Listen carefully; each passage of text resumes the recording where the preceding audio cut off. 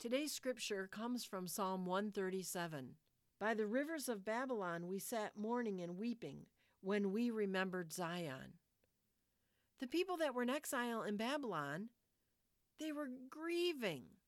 And what happened? In Psalm 137, it tells us that their captors wanted them to give them the words of a song that was joyful. Sing something good. And here's the verse that strikes me the most. How could we sing a song of the Lord in a foreign land? Those of you who have had grief in your life, you understand this psalm.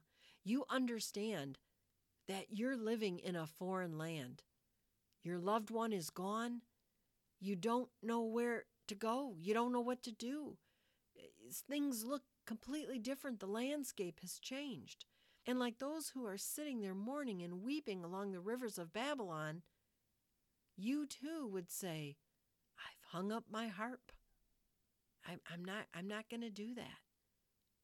And you might also say, how can I sing a song in this new foreign land? But then comes Psalm 138. I thank you, Lord, with all my heart. I thank you, Lord, with all my heart. It goes on to say that they will sing of the ways of the Lord. How great is the glory of the Lord! The Lord is on high, but cares for the lowly, and knows the proud from afar. God hasn't forgotten us in this foreign land. Whatever that foreign land is for you, whether it's grief from a loss or suffering or pain, whatever that foreign land is for you, know that God has not left you alone.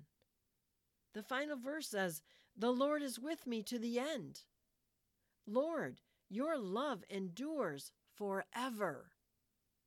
God is with us forever. I'm Janet Cassidy. I hope you have a blessed day in God's Word.